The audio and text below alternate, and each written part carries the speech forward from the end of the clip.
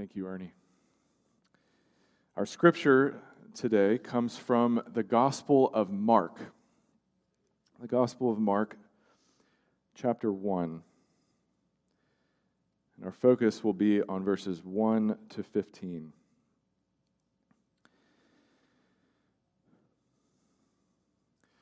We typically don't give a lot of attention to the Gospel of Mark this time of year.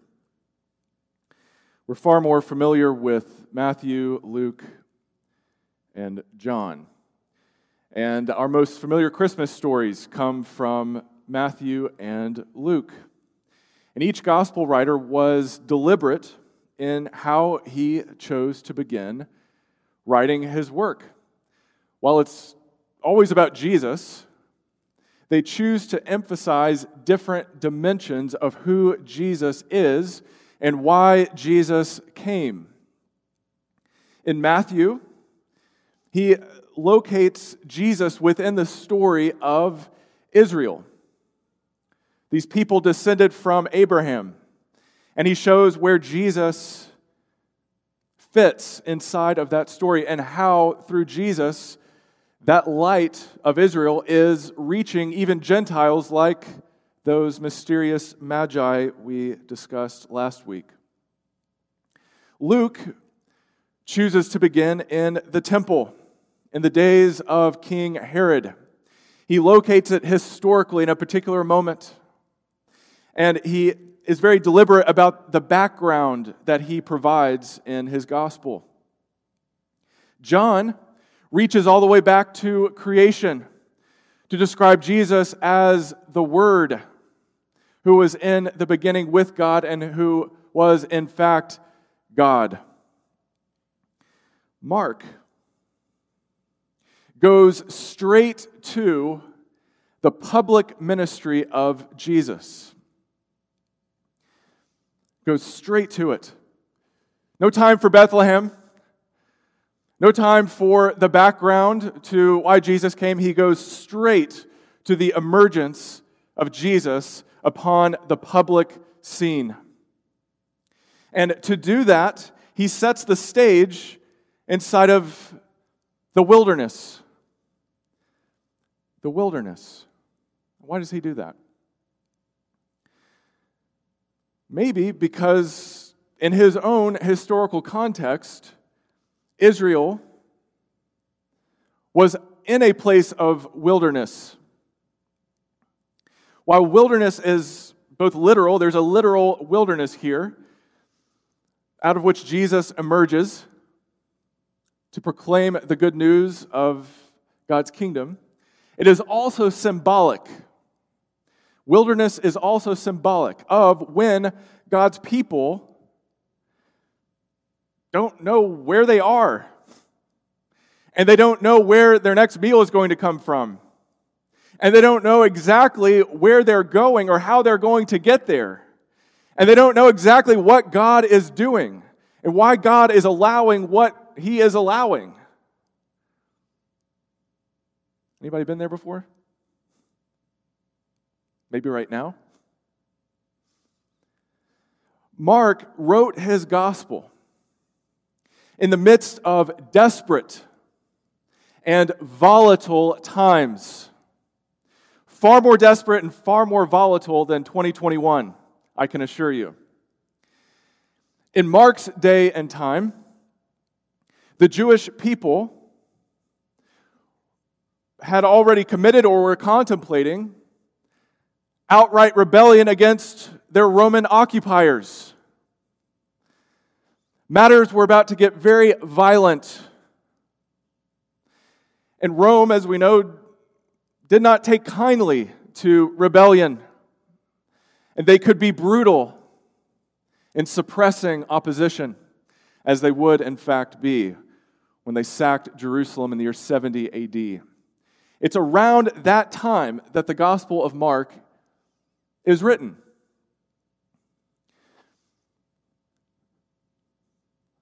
All kinds of emotion and political intrigue and volatility is about to boil over. And so we might expect, well, of course, Mark is going to want to address that, right? I mean, he wants to be relevant. So naturally, he's going to talk about the temple, Jerusalem, who the leaders are, the Romans. He's going to sort out what the gospel of Jesus Christ has to say in the midst of that, right? I mean, that's how he should be relevant. But he doesn't say anything of the sort. What are his first words? The beginning of the good news about Jesus, the Messiah, the Son of God. What do we make of that? Maybe what we need, as we also face desperate and volatile times, is exactly what Mark gives us here. We need to recognize the wilderness that we are in. Not so that we can just get out of the wilderness, but so that the wilderness becomes less bewildering. And I pray that through this message, by the power of the Holy Spirit, speaking in and through the Word of God, you would feel less bewildered about the wilderness that you may be in personally, that we may be in as a nation. We don't get plucked out of the wilderness. That's not how it works. But God can meet His people and speak to His people and provide for His people and make Himself known to His people so that the wilderness becomes less bewildering. And what we need to see in these verses, above all, is this truth. Our time on earth will remain a bewildering wilderness until we see that the curtains of heaven have been torn open. The curtains of heaven have been torn open to spotlight the only person, the one and only person who can show us, who can show you and show me the way to the promised land. And that person's name is Jesus Christ, the beloved Son of God. What you need, what I need, what this world needs more than anything else is to see what God has done in Jesus, in tearing the curtain open to reveal His Son and say, look at Him. Never mind Rome, never mind Jerusalem, never mind Washington, D.C. First and foremost, look at Jesus. Behold the Lamb of God who takes away the sins of the world. That's where we need to look. May we see Him. May we worship Him. And may your wilderness become less bewildering. Let's read together verses 1 to 8. The beginning of the good news about Jesus the Messiah, the Son of God. As it is written in Isaiah the prophet, I will send my messenger ahead of you, who will prepare your way. A voice of one calling in the wilderness, prepare the way for the Lord. Make straight paths for Him. And so John the Baptist appeared in the wilderness, preaching a baptism of repentance for the forgiveness of sins. The whole Judean countryside and all the people of Jerusalem went out to him. Confessing their sins, they were baptized by him in the Jordan River. John wore clothing made of camel's hair, with a leather belt around his waist, and he ate locusts and wild honey. And this was his message. After me comes the one more powerful than I, the straps of whose sandals I am not worthy to stoop down and untie. I baptize you with water, but he will baptize you with the Holy Spirit. So in the midst of all that's happening in Mark's time, he says that if you want to really understand the world, if you really want to understand what is most important in the world, take a look at this wilderness and take a look at what God is doing beside this muddy river. Meet God at this crazy man beside this muddy river. And it is only there that you will understand who God is and what God is doing in the world. And when we meet God there, we can reframe how we see wilderness. And what we see is the wilderness is a place to prepare. It's a place to prepare, a time to prepare, a season to get ready. To get ready. The beginning of the good news, the beginning of the gospel, literally of Jesus, the Messiah, the Son of God. Because this good news is both proclaimed by Jesus Christ, and its content is Him, His person, and His work. It is the good news about Jesus the Messiah. I love this beginning. I love this beginning. Don't we need some good news? Well, here's the beginning. Here's the beginning. To understand it, we have to reach back to the prophets. And Mark has spliced together both a quotation from Isaiah and Malachi. I will send my messenger ahead of you who will prepare your way. Who will prepare your way. Who will get ready. And it takes the form of a voice crying out, not just one calling, but one crying out in the wilderness, prepare the way for the Lord, make straight paths for Him. He's coming. Get ready. And so whatever wilderness you find yourself in right now, no matter how bleak things look, no matter how desperate you are, remember that the wilderness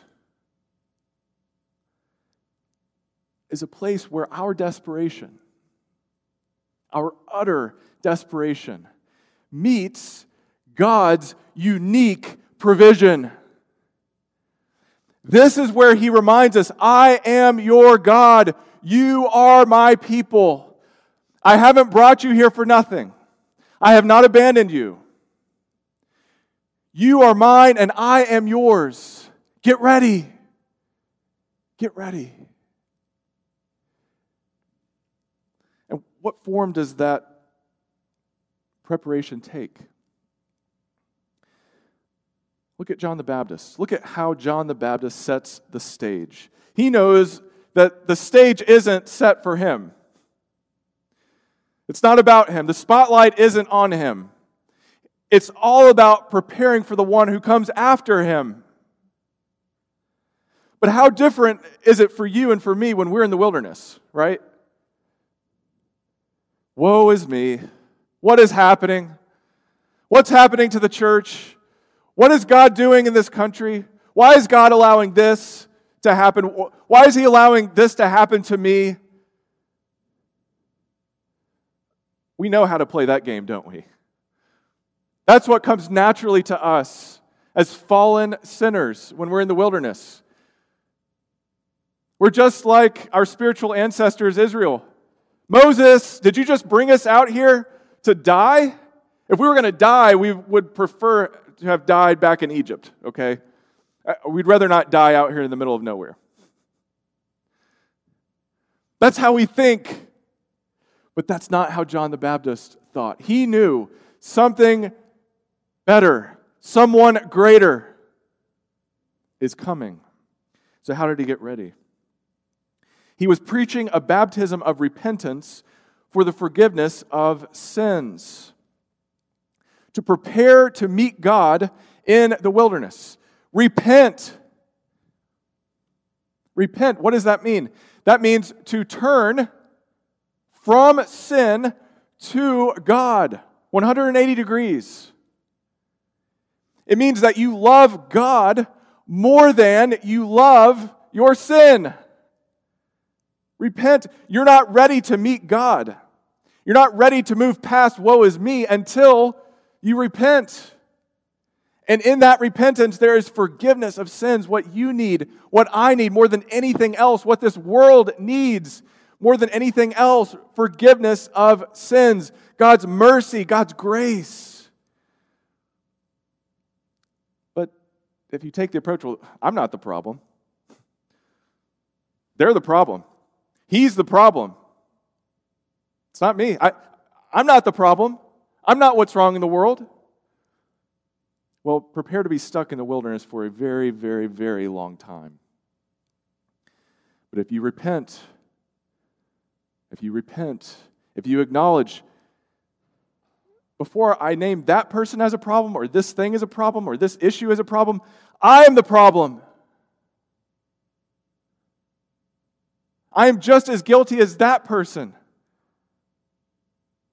of rebellion against my Creator.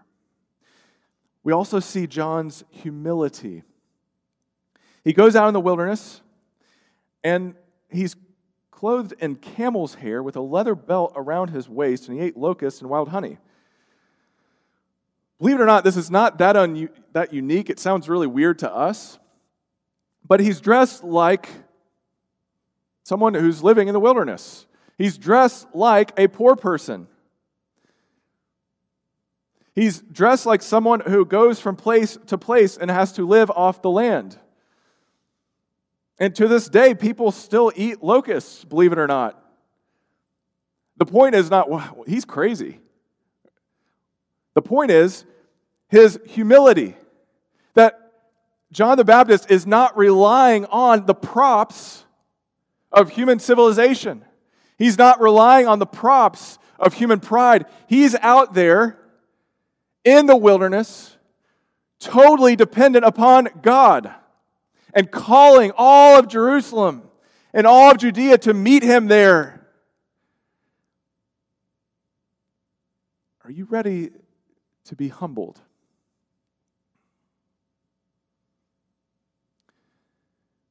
If a pandemic didn't do it for you, maybe political turmoil will. If political turmoil doesn't do it for you, maybe personal hardship will. One way or another, God wants your attention. He wants my attention. Say, look at me. All those things that you're pursuing that you think will give you joy, will give you satisfaction, they won't. Nothing in this world can satisfy you as only God can. Are you humble enough, like John the Baptist, to admit that, to acknowledge that? The other way to prepare, in addition to repentance and humility, is anticipation. I don't know about you, but it's so easy to get cynical these days. Anybody with me? We think, oh, well, here goes 2021, so much for hopes of a better year. Seems like we have all the same problems this year that we did last year. It could be that 2021 is going to be even worse than 2020. That's even possible. It's so easy to get cynical. But John the Baptist shows us that if you are to meet God in the wilderness, you need to anticipate that something is going to happen. God has not abandoned His creation. God is up to something. He may not tell us explicitly what He's doing. It may take time for us to fully understand that. But if we repent of our sins, if we humble ourselves before His holiness and His righteousness, then we're prepared to anticipate something. Don't give up on God. Don't give up. Anticipate. There is someone coming. God is doing something. Can you feel it? God is getting His people ready. And maybe it takes this wilderness. Maybe it takes this wilderness for you, for our church, to get us to where God wants us to be. But it's not until we pass through a very dry, lonely, bleak, dark season that we're ready. Indeed, someone does come, as we read in verses 9 to 11. At that time, Jesus came from Nazareth in Galilee and was baptized by John in the Jordan. Just as Jesus was coming up out of the water, he saw heaven being torn open and the Spirit descending on him like a dove. And a voice came from heaven, "You are my Son, whom I love. With you I am well pleased." The wilderness is a place to see. It's a place to see. Jesus comes forward. We're not told what family he came from. We're just told he came from Nazareth in Galilee. And he came to be baptized. He came to join with John, to answer John's call to repent, even though he had nothing to repent for. He came forward to identify himself with sinful people like you and like me, and to undergo this ritual that symbolizes repentance and turning and a new beginning. And it is in that moment that the curtains of heaven are torn open. And he sees this. And a voice from heaven says, "You are my Son." Notice how direct it is. If you read this account in Matthew, it'll say, "This is my Son." In Mark, it says, "You are my Son," directly addressing Jesus. You.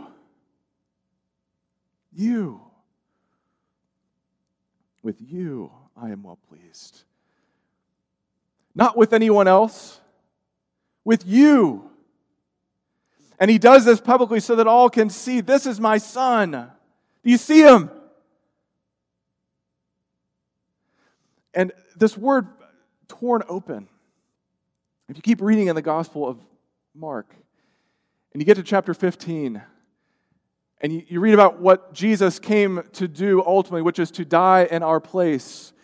You read in Mark 15, verse 38, that the curtain in the temple that separated the Holy of Holies from where the people were is torn in two. Same word, from top to bottom, symbolizing now you and I have direct access to God and His holiness and His love and His mercy and His grace, all because of this man. Not because of anything in you, not because of anything in me, but because of Him. Do you see Him? Because remember this.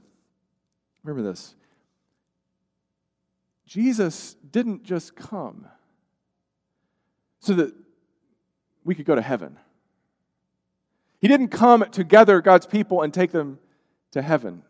First and foremost, He came to bring heaven to earth. He came to bring heaven to earth. And it is not until heaven fills your heart and your life that you're ready for the heaven in the end. Here and now, it's available. He's available. Meet God. You want to know what God looks like? You want to experience God? You want to know Him? You want to enjoy Him? Look at Jesus. He is the beloved Son. He is the one in whom God is well pleased. The spotlight is on Him, not on me, not on you. And if I do anything behind this pulpit except put the spotlight on Jesus, I am derelict in my duty. It is about Him. We are about Him. Amen? We are about Him. See Him.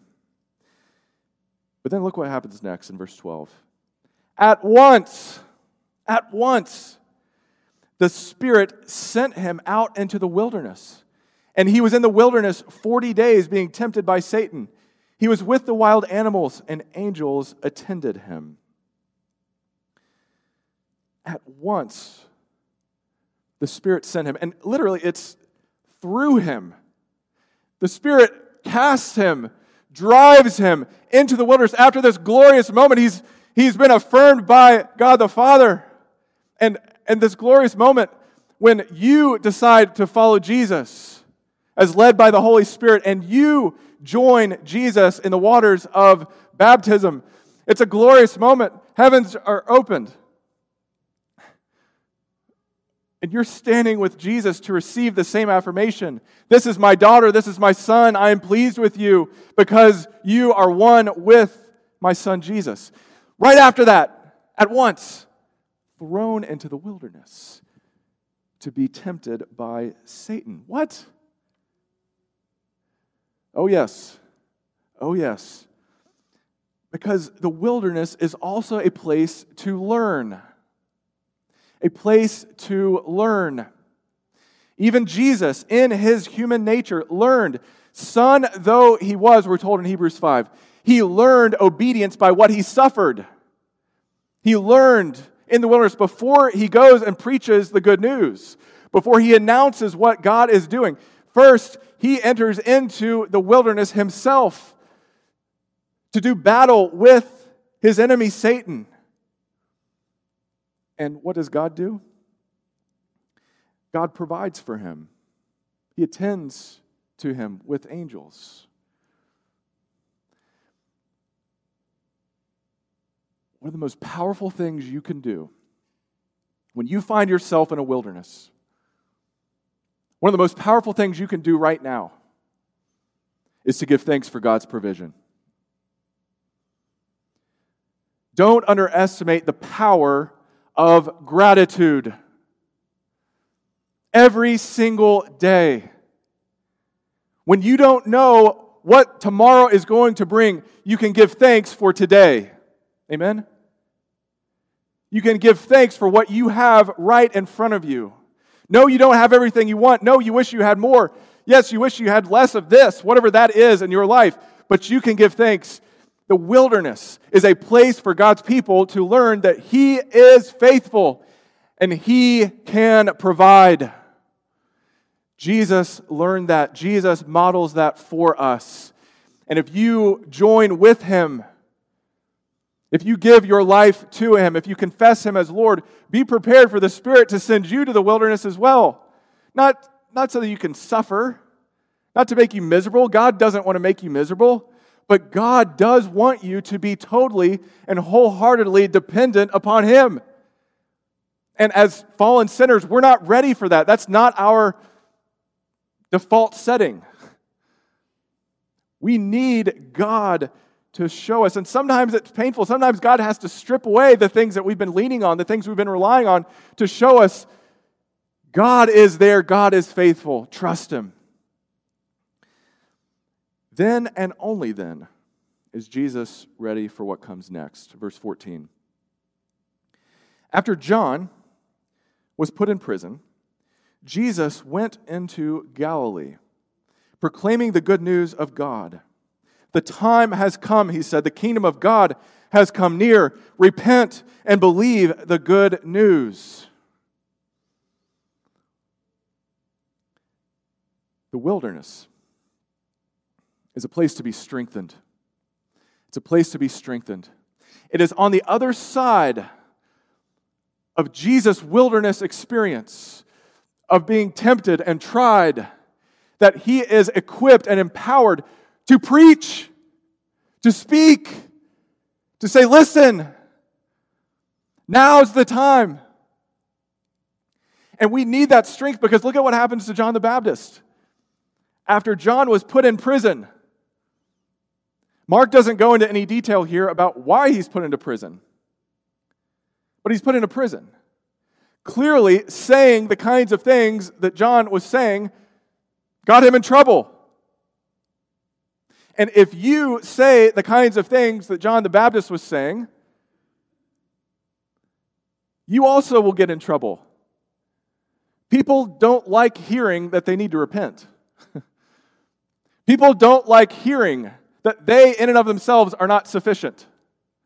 That they in and of themselves are not enough. We want to believe that we are. But we are not. And you and I must repent. We are not ready. And to have the courage, to have the boldness to speak that as lovingly and as gently as possible. We need to be equipped. We need to be strengthened. And God can do that in the wilderness. And maybe right now, when it feels like God's church is so confined and limited, and we're trying to discern where is God moving, what is God doing,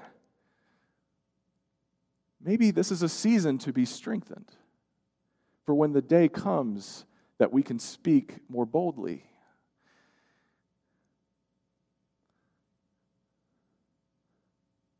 Maybe we need to be strengthened now.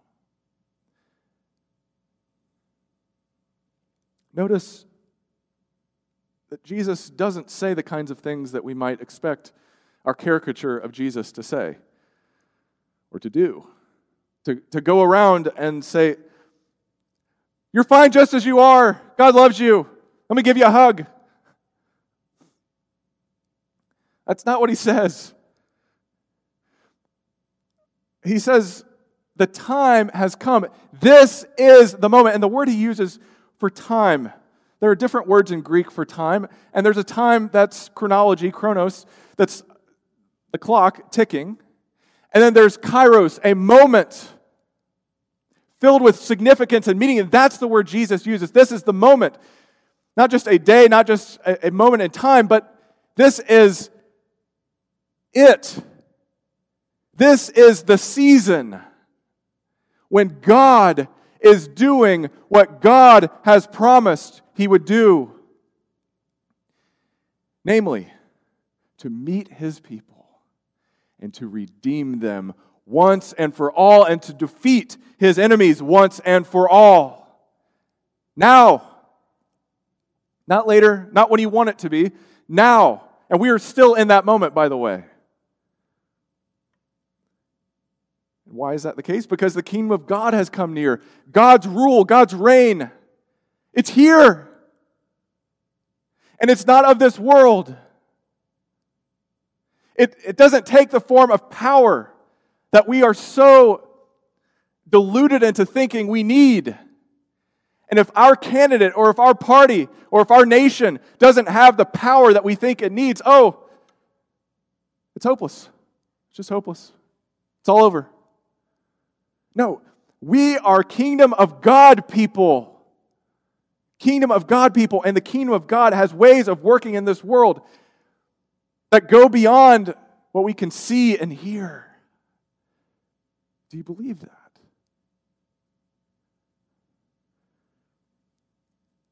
How do you receive it?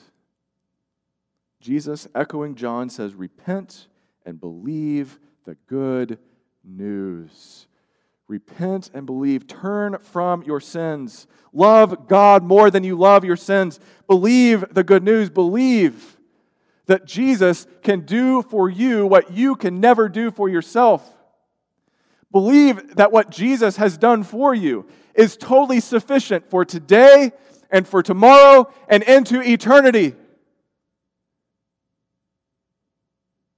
And the rest of Mark's gospel will bear that out and show why that's the case. But for today,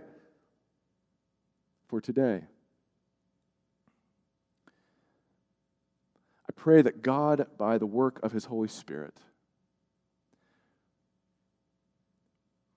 would meet you in your wilderness,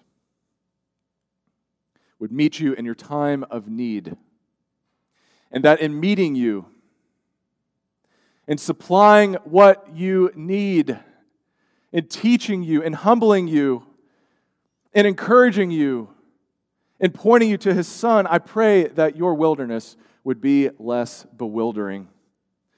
All because heaven has been torn open for you and for me. He's available. You don't have to go look for Him. He's here. The person and work of the Holy Spirit who points you to Jesus, God's beloved Son. The spotlight is on Him. Don't let the world put the spotlight anywhere else. God has put His sovereign spotlight on His Son. May we look to Him for salvation, and for our hope. Amen. Let's go to the Lord in prayer.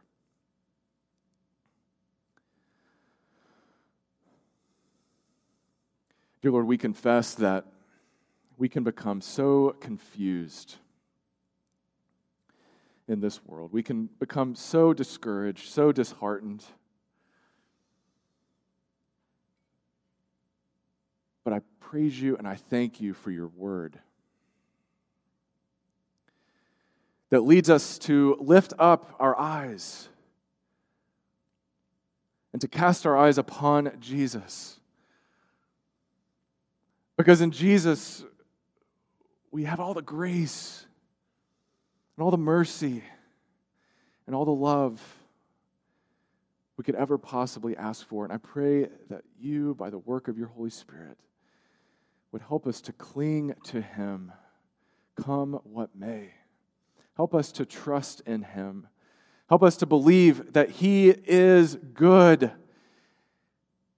and that he is in control as we wait for that climactic day when he will return to this earth and finish what he began. And until then, help us to live in faith and with hope. For we pray these things in Jesus' name. Amen.